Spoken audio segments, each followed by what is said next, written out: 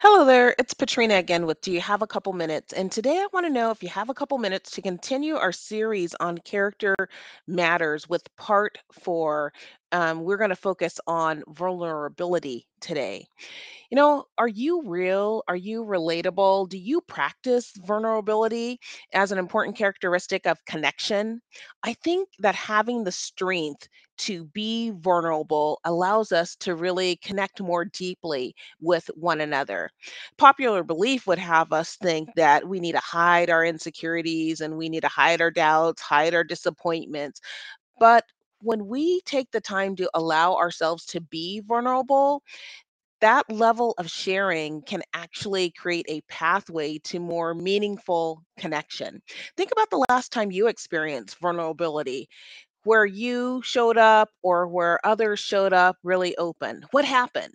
In my experience, the thing has been when I show up open and when I exhibit vulnerability in safe and supportive circumstances. Now, that's important that you're in a safe space.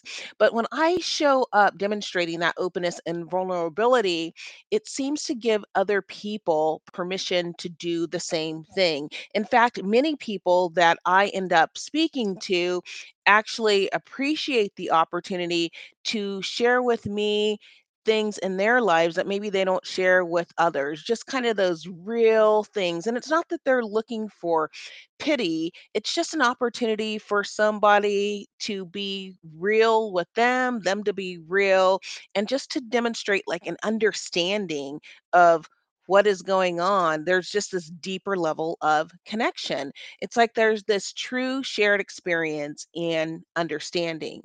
So, even in cases when things aren't mutual and that maybe you haven't experienced the same thing, it's just that authenticity of being vulnerable and just being safe with one another, creating that space to be real, that really makes a difference and really creates a different level of connection.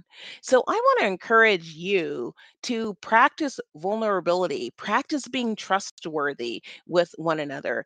These are really important characteristics of developing deep relationship, both personal relationships, leadership relationships, business relationships. When we deal in reality with one another, it allows us to provide really true support, to have focus, to have understanding. So let's practice showing up open and willing to be vulnerable in safe spaces and creating those spaces. And with that, that is my 2 minutes for today.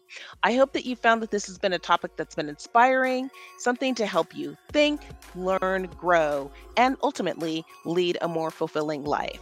And again, if you're enjoying these series, I hope that you'll like them, share them with others, and invite them to this learning journey with us.